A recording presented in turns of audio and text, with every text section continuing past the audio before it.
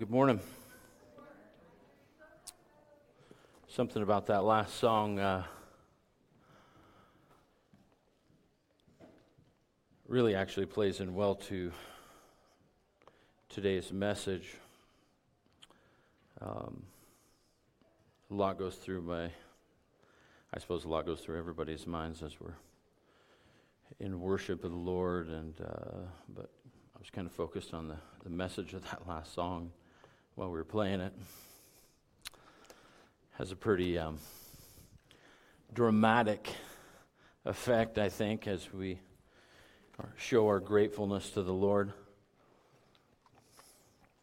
And thinking back over my life and how God rescued me and how He continues to rescue me. Even today, when I was in a situation recently, maybe I'll just pull the curtain back a little bit, where my past was exposed kind of publicly. I'm just going to leave it at that. And that's okay, because I'm a pretty transparent guy. It's different when there's a lot of people there, I suppose. But in the moment, the thoughts that were running through my head were this: I'm so glad and thankful that God forgave me for those sins. Like, that's a long time ago. That was a different me. That was a me that only just a couple of you in this room ever saw. And man, am I glad that I was forgiven for those things. And anyway, I don't know why I'm starting off with that. Welcome. Welcome, Daddy. And we've just recently started this series on the Gospel of Mark. The Gospel of Mark's this real hard-hitting, fast-paced account of Jesus' life and ministry. We've only gotten to, today we will finish chapter 2, so we're halfway through chapter 2. Already in just a chapter and a half, we've looked at John the Baptist's ministry.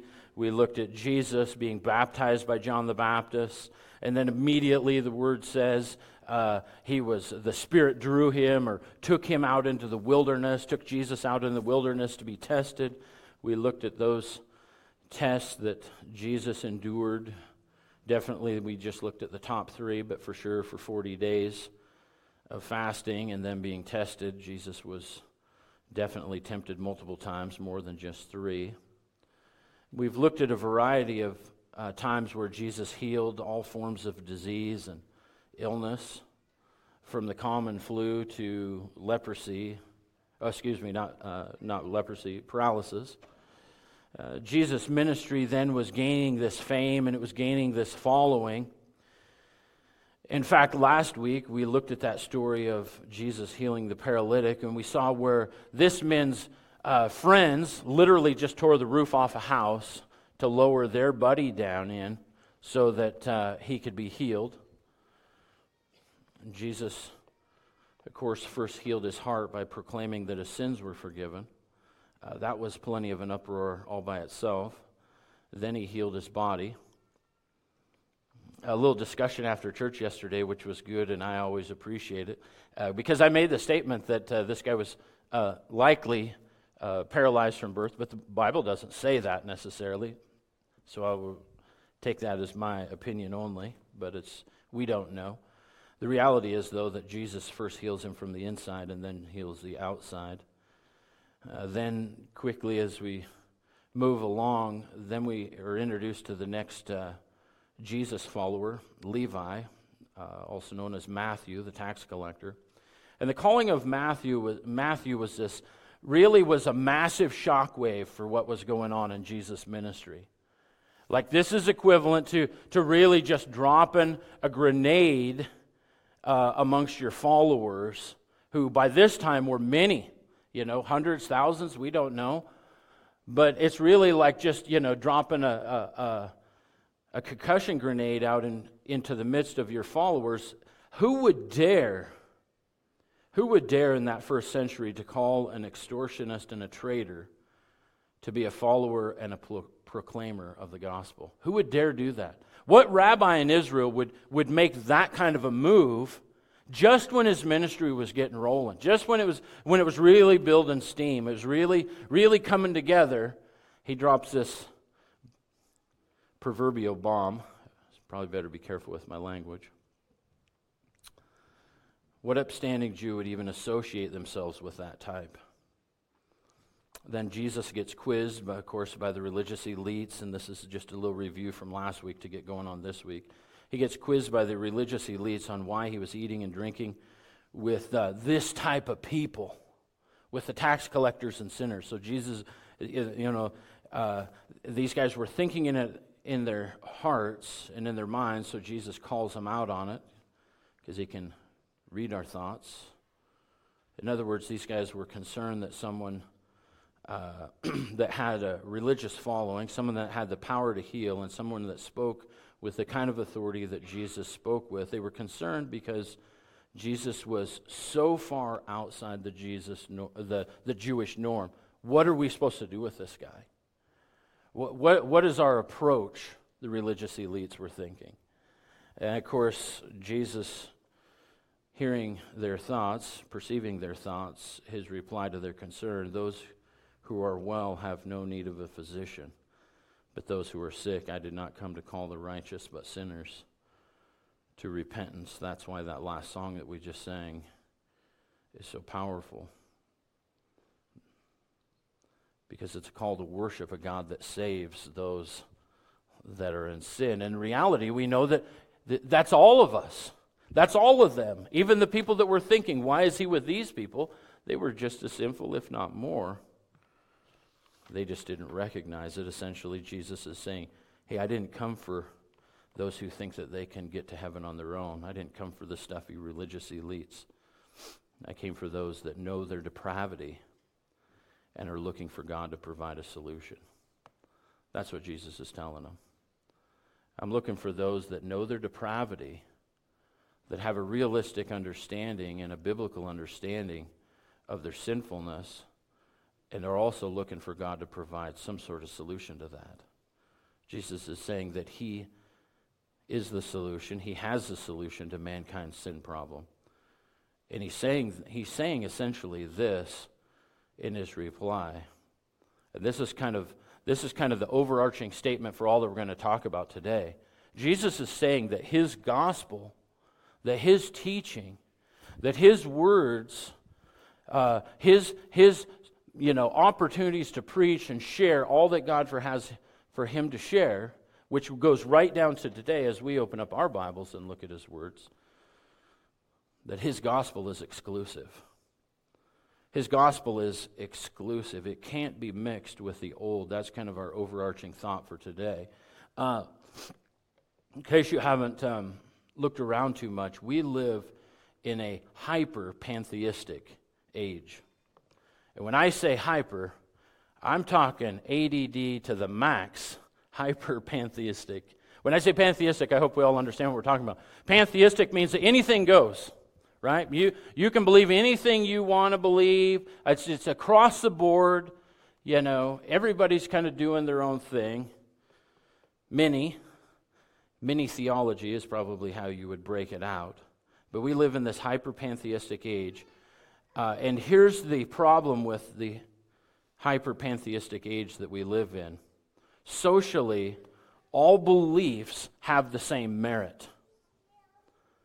Globally speaking, we live in an age where not only is there hyper-pantheism, but then we also have a coupled belief with that socially. I'm not talking all believers. I'm just talking that as societal norm, that then all systems of belief have equal merit. The reality is biblically that's not true.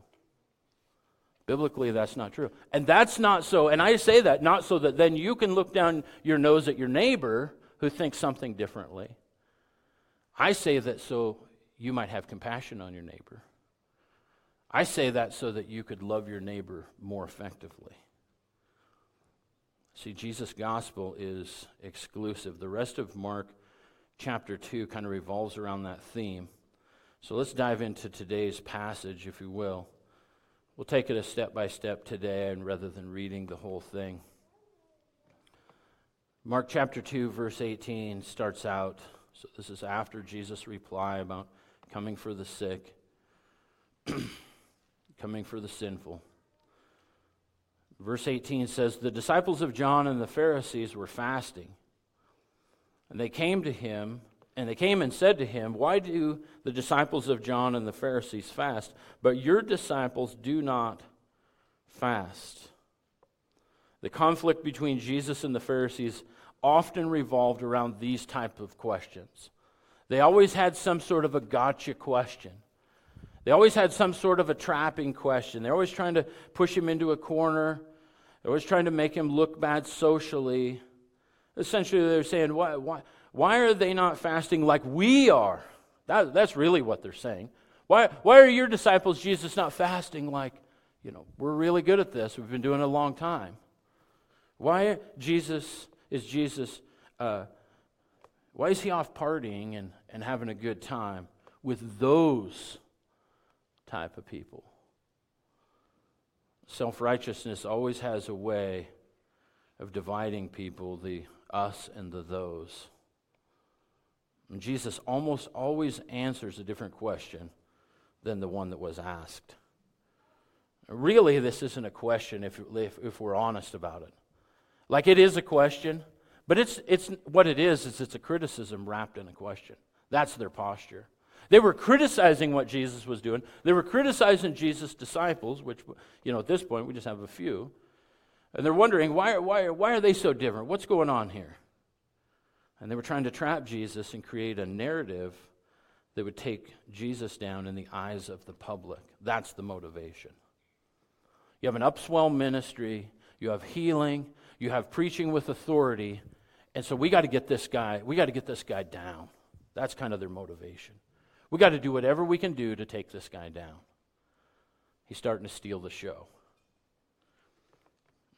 The truth is that Jesus never broke a biblical law.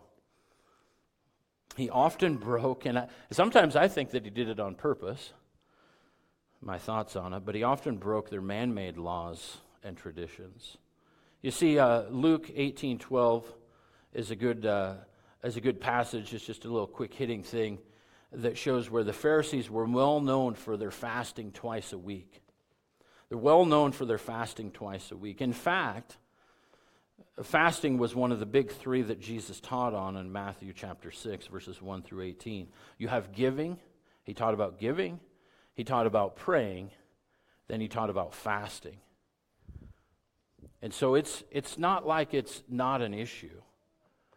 It's not like it's not an issue. In fact, in Matthew 6, Jesus teaching on these three, he essentially said that they should not be done for public recognition, but rather in secret between you and God. Let's look at just the last one. On fasting, Matthew 6, 16 and through 18, Matthew records Jesus' words saying, "Moreover, when you fast, do not be like the hypocrites." There's kind of his jab towards the religious elites. "Do not be like the hypocrites with a sad countenance, for they disfigure their faces that they may appear to be men to be fasting." So their form of fasting was to make sure that everybody knew that they weren't eating for that day. So they disfigure their faces. They have a sad countenance. They really put on a show in town so that people know what's going on. "Assuredly, I say to you," Jesus says, "that they have their reward." That's it. That's all they get. Their reward is the fact that the people that saw them know what they're doing. I don't know about you, but what reward is that? So you have 10 minutes of public fame? You have 10 minutes of public recognition that you're doing something for God? Verse 17 goes on in Matthew. It says, "But when you fast," so here's Jesus' instructions, "but when you fast, anoint your head and wash your face, so that you do not appear to men to be fasting, but to your Father who is in the secret place, and to your Father who sees in secret will reward you openly." That's the Jesus instructions on fasting. Don't look different than everybody else. Don't do it for show. Don't do it, and these guys that were quizzing Jesus here in Mark chapter 2, they're wondering why Jesus' disciples are not doing like they're doing and doing it all for show, doing it all for public recognition. What's their problem? Why are you so out of step? See, the Jewish religious system was all about public appearance, recognition and applause. It's similar to Paul's criticism regarding circumcision out of Galatians 6:12, where he says, as many as desire to make a good showing in the flesh. Now, Paul's talking about circumcision, but the same motivation of the heart is true here in Mark chapter 2, where they're quizzing him, and they want to know why Jesus' disciples are not making a good showing in the flesh. Jesus says in Mark 2 that he had came to change all that he had brought a new way to believe, a new way to think, and a new way to relate to God. He starts with asking them this question that undermines the premise of their quote-unquote religious duties. Let's look at it, verse 19. Mark records in verse 19, he says, and Jesus said to them, can the friends of the bridegroom fast while the bridegroom is with them? As long as they have the bridegroom with them, they cannot fast. But the days will come when the bridegroom will be taken away from them, and then they will fast in those days. So just as I said, Jesus often returns a question that's given to him. He returns with another question that's about something totally different to make his point. He never answers the question directly. And by using this illustration of a wedding, Jesus draws on a powerful picture then amongst the Jews. Here's that powerful picture. That during the week-long wedding celebration, and yes, in those days, the wedding celebration just went on and on and on. Now, Morgan's had a couple opportunities, if you know our daughter Morgan, who's in northern India. She's had the opportunity to take in a couple weddings, I think, since she's been there. And it's kind of that same flavor. This is an all-week event, and there's different things that happen each day as they go along. And one of the things that kind of struck me, I don't know if struck is a word. Struck me? It's past tense. It did happen in the past about a month ago.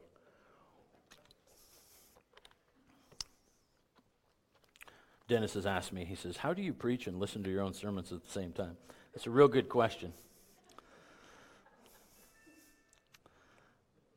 But one of the things that struck me about what Morgan was able to be involved in is for the ladies, there's just the ladies and the guys.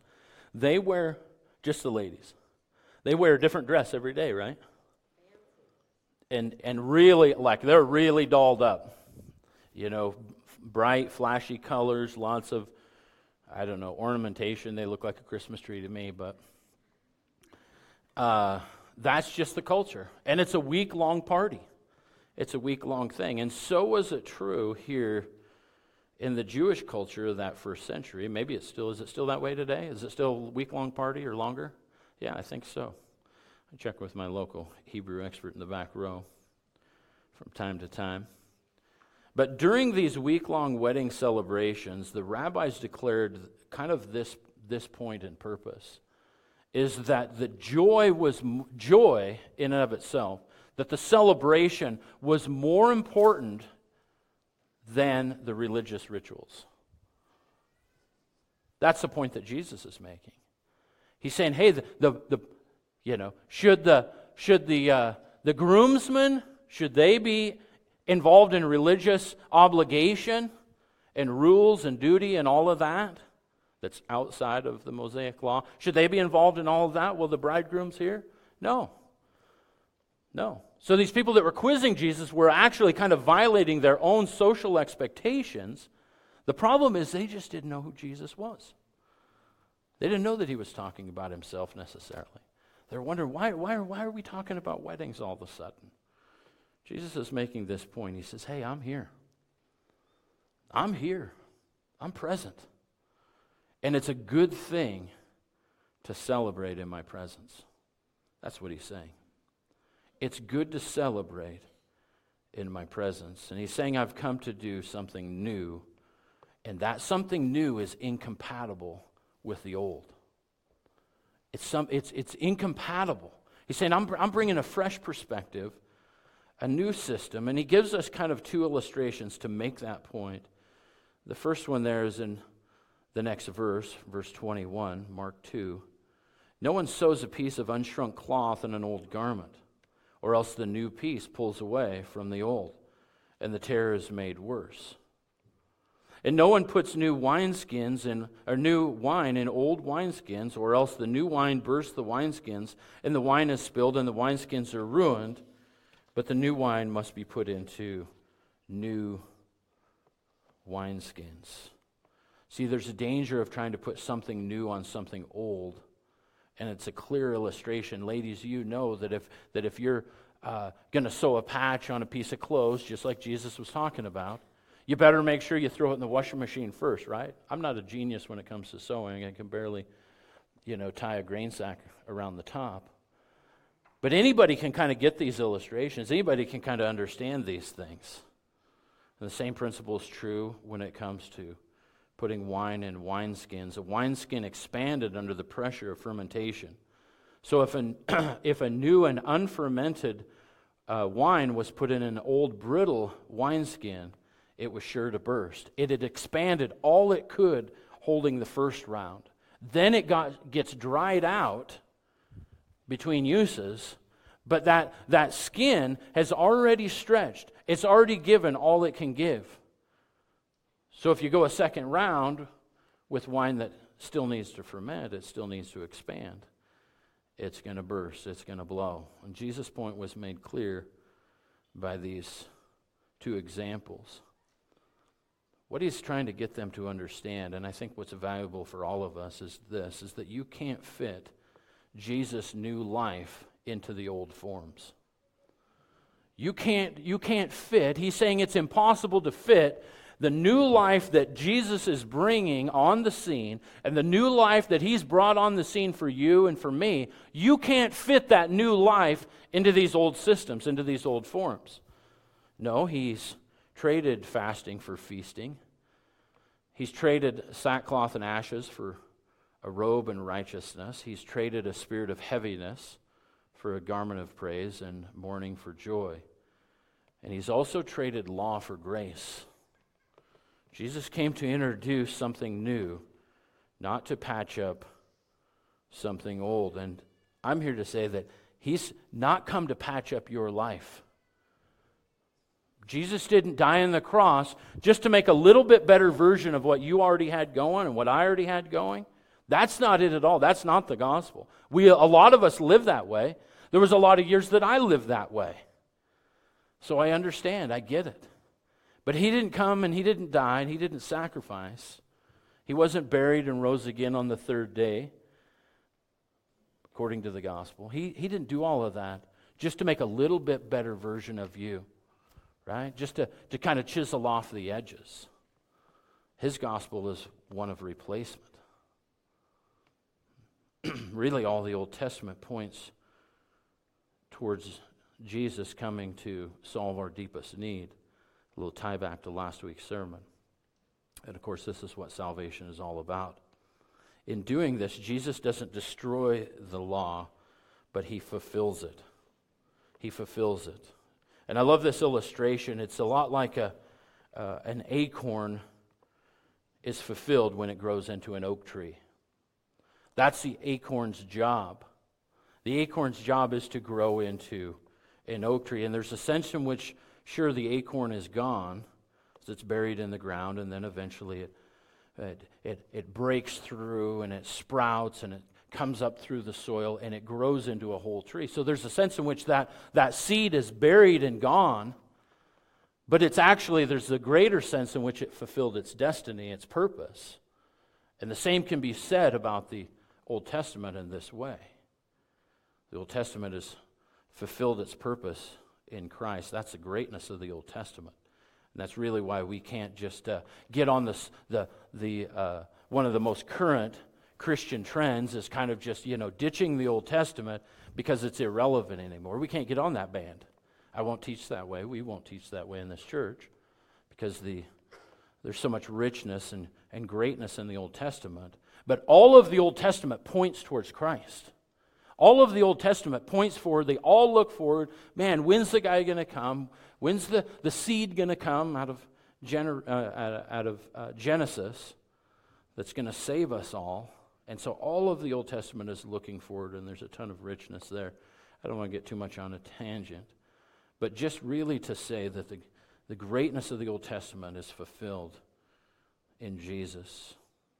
Let's go on. The second example, the second quiz that Jesus has to face, there is in chapter 2, verses 22 through 28, where Mark records, "Now it happened that when he went through the grain fields on the Sabbath, and as they went, his disciples began to pluck the heads of grain. And the Pharisees said to him, 'Look, why do they do what is not lawful on the Sabbath?' But he said to them, 'Have you never read what David did when he was in need and hungry, and he rose, and he and those with him? How he went into the house of God in the days of Abiathar and the high priest, and ate the showbread, which is not lawful to eat except for the priest, and also gave some to those who were with him?' And he said to them, 'The Sabbath was made for man, and not man for the Sabbath. Therefore the Son of Man is also Lord of the Sabbath.'"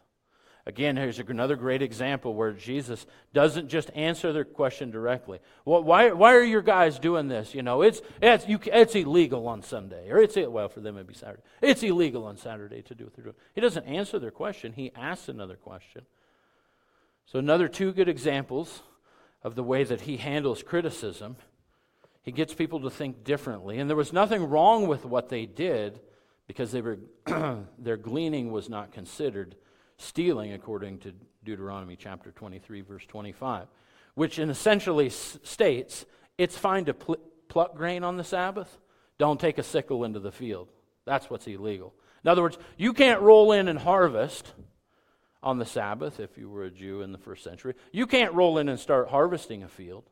But if you need to pluck a few heads, if you need a little something to eat, not an issue. Now, I happen to have a wee bit of experience in this field. No pun intended. For those who like my farming jokes, they're really pretty stale. But here's the thing. They were plucking heads. How many heads of wheat does it take to make even a slice of bread? Anybody know? Anybody want to guess?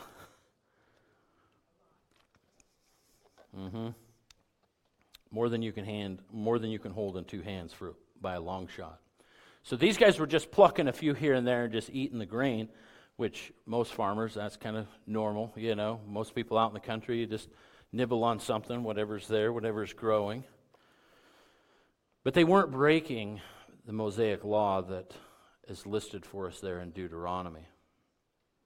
They would have been breaking it had they went in with sickles and rope and been making sheaves out of standing grain. The issue was that wasn't how much they were eating, though. It was the fact of which day they were doing it on. And the rabbis had made this elaborate list of do's and don'ts relevant to the Sabbath. And these elaborate list of do's and don'ts, this was a violation of those, not the original instructions. Jesus followed the original instructions. His guys followed the original instructions. Jesus said that the Sabbath is made for man. In other words, he's saying to them, you guys got it all backwards. You think that you're made to do this, and so you stack a bunch of extra rules and regulations, and you stack those on top of the people in this country and burden them down with those rules and regulations because you think you're made for this, but you got it all in reverse. He says it was made for you. And so it's a good thing. It's good to take a break. And there needs to be some sort of a regular rest in our schedule. That's why God made it. That's why He made it. The Sabbath was made for you and for I and for all people to take some sort of a regular break. They were all hung up on the how and the when and not at all concerned with the why of the Sabbath. And here's my take on the Sabbath piece. is that we push too hard. I'm probably more guilty than this than anybody in this room. I'd almost guarantee it. We push way too hard, and we leave no margin in life. We leave no margin, no break, no spot to rest in our lives. And I get that. And if you're kind of a hard charger type, busy all the time, you start thinking about your own schedule, and you'll see that that's true of you as well. But God created the day so that we could take a break. He didn't create us to take a break. He created the day for us to take a break. That's why for those that are real hard chargers, it's hard to stop. It's hard to not leave here, rush home, grab a bite, eat a taco, blast out the door, and go do something and make something happen. Or it's really hard on Saturday morning to not just get up and just go, because it's a beautiful fall day, a beautiful fall Saturday, and you got so much to do, and your list is 1.5 miles long. That's why I don't make lists, right? Because my list would just never end. But you're used to it. And you're like, man, I'm just feeling guilty because I got all these. And we never leave any margin in life. You need to leave some margin in life. This part is more for me than anyone. You guys can all go get a cup of coffee. I'll preach to myself. But there does need to be some regular rest in our schedule. That's why God made the day. And then he says, therefore the Son of Man, referring to himself, then is also Lord of the Sabbath. Jesus is saying, hey, he's processing their concern, but their concern is leaving out who the Lord really is.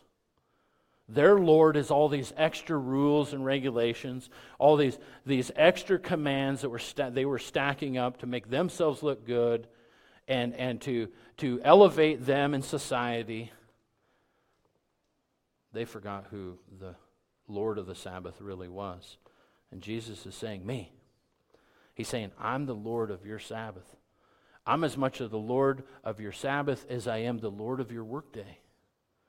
I am, whether we want to recognize it or not, I am the Lord of even your break. And it's good for you to take a break. Now, there's a whole chapter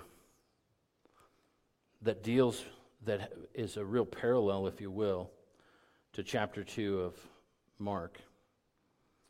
There's a great chapter in the Old Testament that expands on and carries on about both of these topics that Jesus was being criticized for. And I really am curious, and maybe someday I'll get an answer to this question. I really am curious if these Pharisees that kept trying to trap Jesus were even aware of these two areas that they were trapping him in, that the prophet Isaiah spoke exclusively about. Like very specifically, Isaiah speaks about fasting and about the Sabbath in one chapter, one passage. And no doubt they knew what it said, because they had to memorize it. My question is, and my thought is were they even aware in the moment, as they're trying to bring Jesus down, of what the God they say they serve has to say about these two issues? And Isaiah gives us then God's proper application, and it's really in parallel with what Jesus' whole life and ministry. Isaiah gives us this application. I'm going to give you a quick outline of it real quick. Verses 1 through 5 is all the wrong ways and motives to fast. Verses 1 through 5 is all the wrong ways and motives. I'm in Isaiah 58, by the way, if I didn't mention it. And then verses 6 through 12 are all the right ways to fast and the outcomes of a godly fast. And then just 2 verses at the end, 13 and 14, are the goodness of taking a regular day off and what God's intentions were there. I'd kind of, in the time that we have left, and I know that this message is probably going to be a little on the short side, but in the time that we have left, I would like to kind of go through this. So turn, if you would, to Isaiah 58 and follow along. Isaiah 58 starts off, "Cry aloud and spare not. Lift up your voice like a trumpet. Tell my people their transgression and the house of Jacob their sins." God's making a statement to Isaiah. He's trying to bring correction to what was going on there. In verse 2, he says, "Yet they seek me daily and delight to know my ways." As a nation that did righteousness and did not forsake the ordinance of God, they ask of me the ordinances of justice. They take delight in approaching God. And verse 3 says, "Why have we fasted," they say, "and you have not seen? Why have we afflicted our souls and you take no notice? In fact, in the days of your fast, you find pleasure and exploit all your laborers. Indeed, you fast for strife and debate, and to strike with the fist of wickedness. You will not fast as you do this day, to make your voice heard on high. Is it a fast that I have chosen, a day for a man to afflict his soul? Is it to bow down his head like a bulrush and to spread out sackcloth and ashes? Would you call this a fast, an acceptable day to the Lord?" So God's kind of asking them through Isaiah, like, is this what it's about? Is it about exploiting other people? Is it about taking advantage of other people? Is it about strife? Is it about wickedness? Is it about, looking like the Pharisees did in the first century, bowing their heads like a bulrush where they were definitely noticed in public? Is that what the fast is all about? Is it about looking sackcloth and ashes? Is it about looking, making sure that you look repentant to everybody around you? Is that what the fast is about? And God's really challenging their premise in that day. Would you call this a fast? Would you call this an acceptable day to the Lord? Then verse 6, God tells us what is acceptable. Is this not the fast that I have chosen? And here's God's view on fasting: to loose the bonds of wickedness, to undo the heavy burdens, to let the oppressed go free, and that you break every yoke. Is it not to share your bread with the hungry, and that you bring to your house the poor and who are cast out? When you see the naked, that you cover him and not hide yourself from your own flesh, then your light shall break forth in the morning.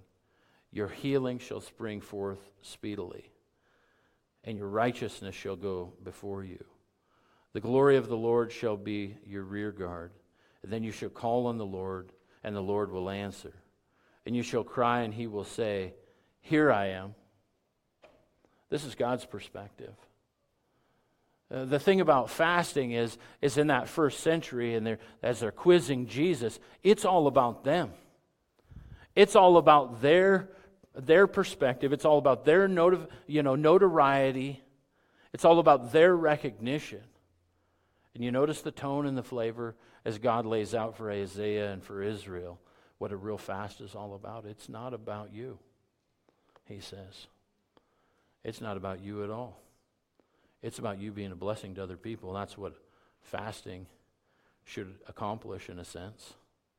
So if you go back up and you look there, then your light, verse 8, then your light shall break forth like the morning, and your healing shall spring forth speedily. A lot of times we want that physical healing. We looked at this in previous messages. We want that physical healing. But we're not necessarily living a life that is reflective of this type of attitude. We just want the healing part, but we don't want the serving part. We don't want the being a blessing part. We want to consume and take in all that God has for us without any mind for our brother or sister. But the healing's going to come. The healing comes. And verse 9 goes on to say, if you take away the yoke from your midst, the pointing of the finger, and speaking wickedness, if you extend your soul to the hungry and satisfy the afflicted soul, then your light shall dawn in the darkness, and your darkness shall be as noonday.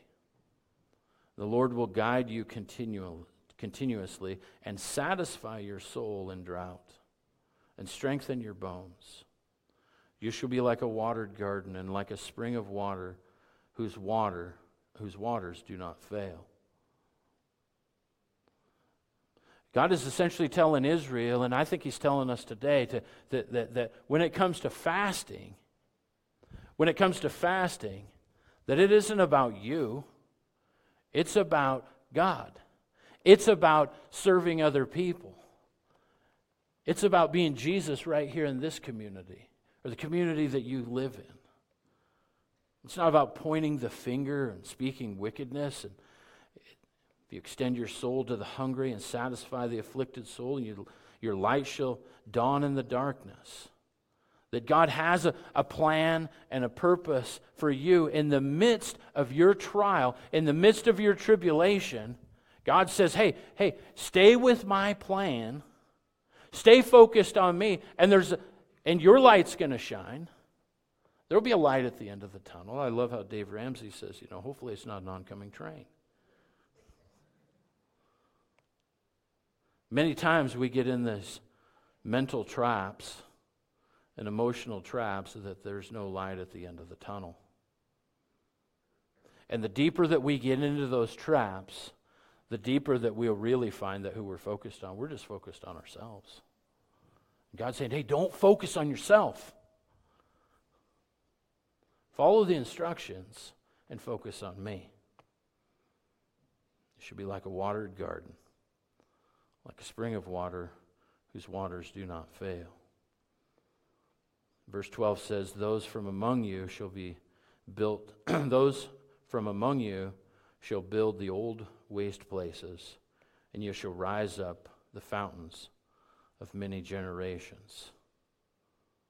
What God's talking about is that fasting, in a sense, self-denial in a sense, means that you're focused on the Lord and you're focused on helping other people. And the natural outflow from that is getting back old ground that somebody else has conquered, that somebody else has taken, that's laid to waste, that's shot, that's buried. What part of your life has been laid to waste?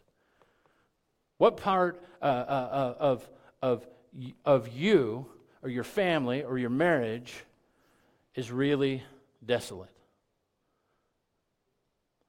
Because what the Lord's saying here is those places are going to spring back to life as we follow out God's instructions.